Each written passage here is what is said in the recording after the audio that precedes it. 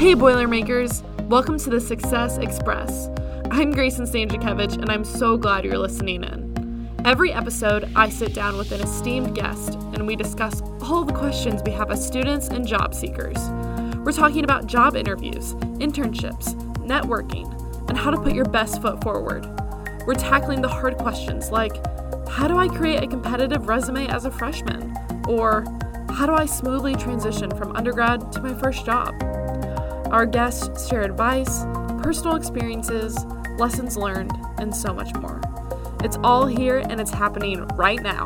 Welcome to the Success Express. Today's guest is Kelsea Costello. Kelsea is graduating next month with a bachelor's degree in mass communication. Last summer, Kelsea had the opportunity to intern with Southwest Airlines in Dallas, Texas. The hiring process was no easy task, however, and required Kelsea to fly out from Indiana to Texas for the final stage of the interview. I don't know about you guys, but while that sounds like a lot of fun, it also sounds very intimidating to me. And we know that more and more companies are taking this approach to the final stage of their hiring process these days. So today, we're sitting down with Kelsea and getting the full scoop on how to navigate a fly-out interview with low stress and high confidence. Without further ado, here's my conversation with Kelsea. Hi, Kelsea. Welcome to the show. Hi, thank you for having me. Oh my goodness, we are so excited to talk to you today. So obviously we know that you were with Southwest last summer, which is super exciting. Congratulations. Thank you. And before we jump into the whole flight aspect of the interview, so to speak, tell us a little bit about the application process. So the application process for Southwest is pretty long.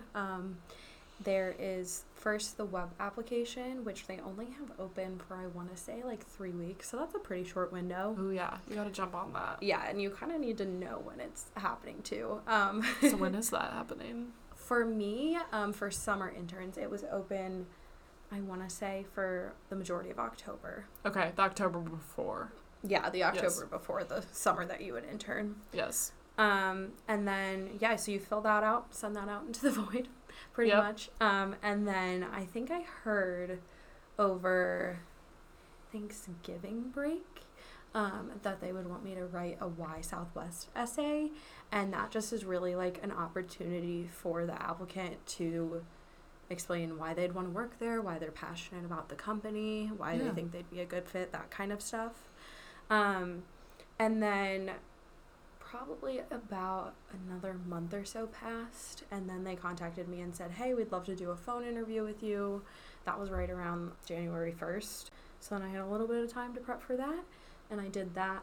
And then another couple weeks passed, and then they said, hey, we'd like to have you in person and have you fly down for an interview.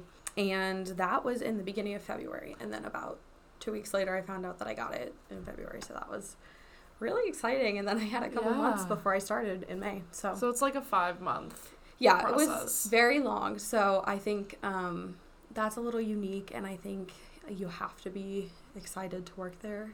So when they called you and they said, hey, we're going to fly you down, first of all, how do you even react to a phone call like that? And then secondly, what specifics did they give you? Did they tell you then, or did they say, we'll send you a follow-up email? How did all of that go down? So initial reaction was, I was super excited, obviously. Yeah. But also never having flown anywhere for an interview, that made me nervous because that's a lot of unknowns and a lot of things that you just have to... That's a big thing to ask. Yeah. You have to get a lot of stuff done before you even show up. So so the kind of prep for that and what they told me in order to schedule the flight was they told me like how to schedule and what number to call, and then also that there was going to be like a shuttle I would need to catch to get to their headquarters once I got in the airport in Dallas. So what do you mean like number to call? What does that mean? So to what they call non-rev, so a flight that's free, you have to call a special number if you want to set that up, and you're not an employee. Employees have a special app that they can use. But for somebody interviewing, you would call this number and say, hey, I'm interviewing for a position and I need to schedule a flight on this day. And they'll tell you which ones still have seats available, Sure. what time it would leave, where you're leaving from, and what time it would get to your destination. Okay. And that's pretty much how that goes. And then you say, okay, I want that one, schedule me for that. And then they do, and they send you, like, your confirmation number and all that via email. Okay. So I think the whole idea of flying across the country for an internship interview or for a job interview is intimidating and can be nerve-wracking. Definitely. I mean, an interview here on campus is nerve-wracking in itself. So how did you stay calm throughout this entire process? You know, I just kind of walked through my to-do list of things that I had to do. You know, I had to check in the hotel, I had to practice, I had to lay my clothes out, you know, that kind of thing. Like, kind of just breaking it down into different things I had to accomplish beforehand made it easier for me. So do all the prep work in advance. Yeah, pretty much. Because I think then day of, you're going to be more confident with it. Yeah, I totally agree with that. I think more often than not when I prep in advance for something, the day of actually goes a lot smoother than days when I'm doing everything last minute. Yeah, like if you, there's definitely things I think in college you can procrastinate, but I think once it comes to job interviews and stuff, you really can't because it'll show during your interview. Right. Yeah, don't do that. Don't show procrastination in an interview. So, obviously, we know you at the position. Congrats. We know how the story ends.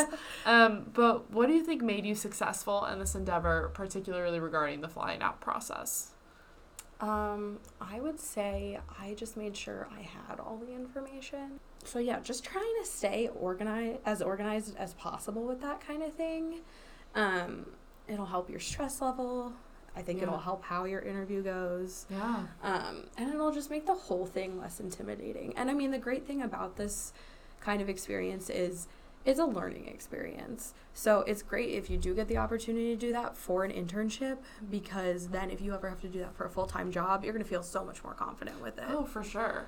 And I think it says a lot about you, too, as an individual, if you can get all of your stuff together as a full-time college student and fly across the country for an interview. I think that says a lot to the employer about your responsibility and your organization skills. And then, when you go for a full-time job, to be able to have already had that experience, I can't imagine better prep than this. Yeah, I think part of it, too, like you said, if you are able to do that as a college student, it shows them you can multitask, you can handle, like, big responsibilities. Yeah. Oh, for sure. Well, awesome. That is some great advice. Thank you. One last thing before you go. We're trying to ask all of our guests this question. What is something that you failed at in college that you learned from? I would say that there was two big things kind of starting out as a college student that took me a while to understand, and I honestly failed at a little bit. Okay. The big first one would be going to class. You get a lot of new freedom when you come to college, and they're not going to call your parents and tell them that you didn't show up. Right. So I definitely took that freedom a lot freshman year, and I definitely learned that it will affect your grades. Like, yes, honestly, you just absorb so much information. And then the other big thing was just learn the best way that you study and where you best study. So if you're like somebody who always wants to go to sleep if you study in your dorm room or like on your bed, don't study there. Ooh, bad idea. Yeah, find those places that you like. Yeah. Oh, I would totally agree with that.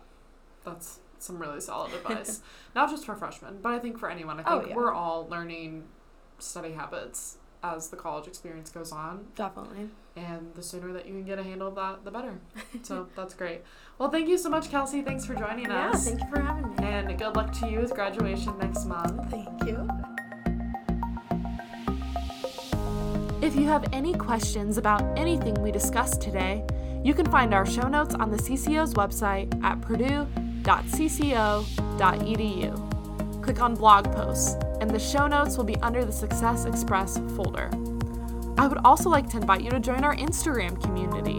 Give us a follow at Purdue CCO and stay up to date on all upcoming workshops, events, and career fairs. And of course, you can find us on Facebook and Twitter as well. As always, feel free to stop by the CCO and meet with one of our consultants to discuss your resume, interview skills, or visit our career closet. You can also schedule an appointment to meet one-on-one with a career counselor. We are located in Young Hall, and we're open Monday through Friday from 10 a.m. to 4 p.m. Well, that's all we have for today, folks. I'm Grayson Sanchikevich, and thanks for tuning in to the Success Express.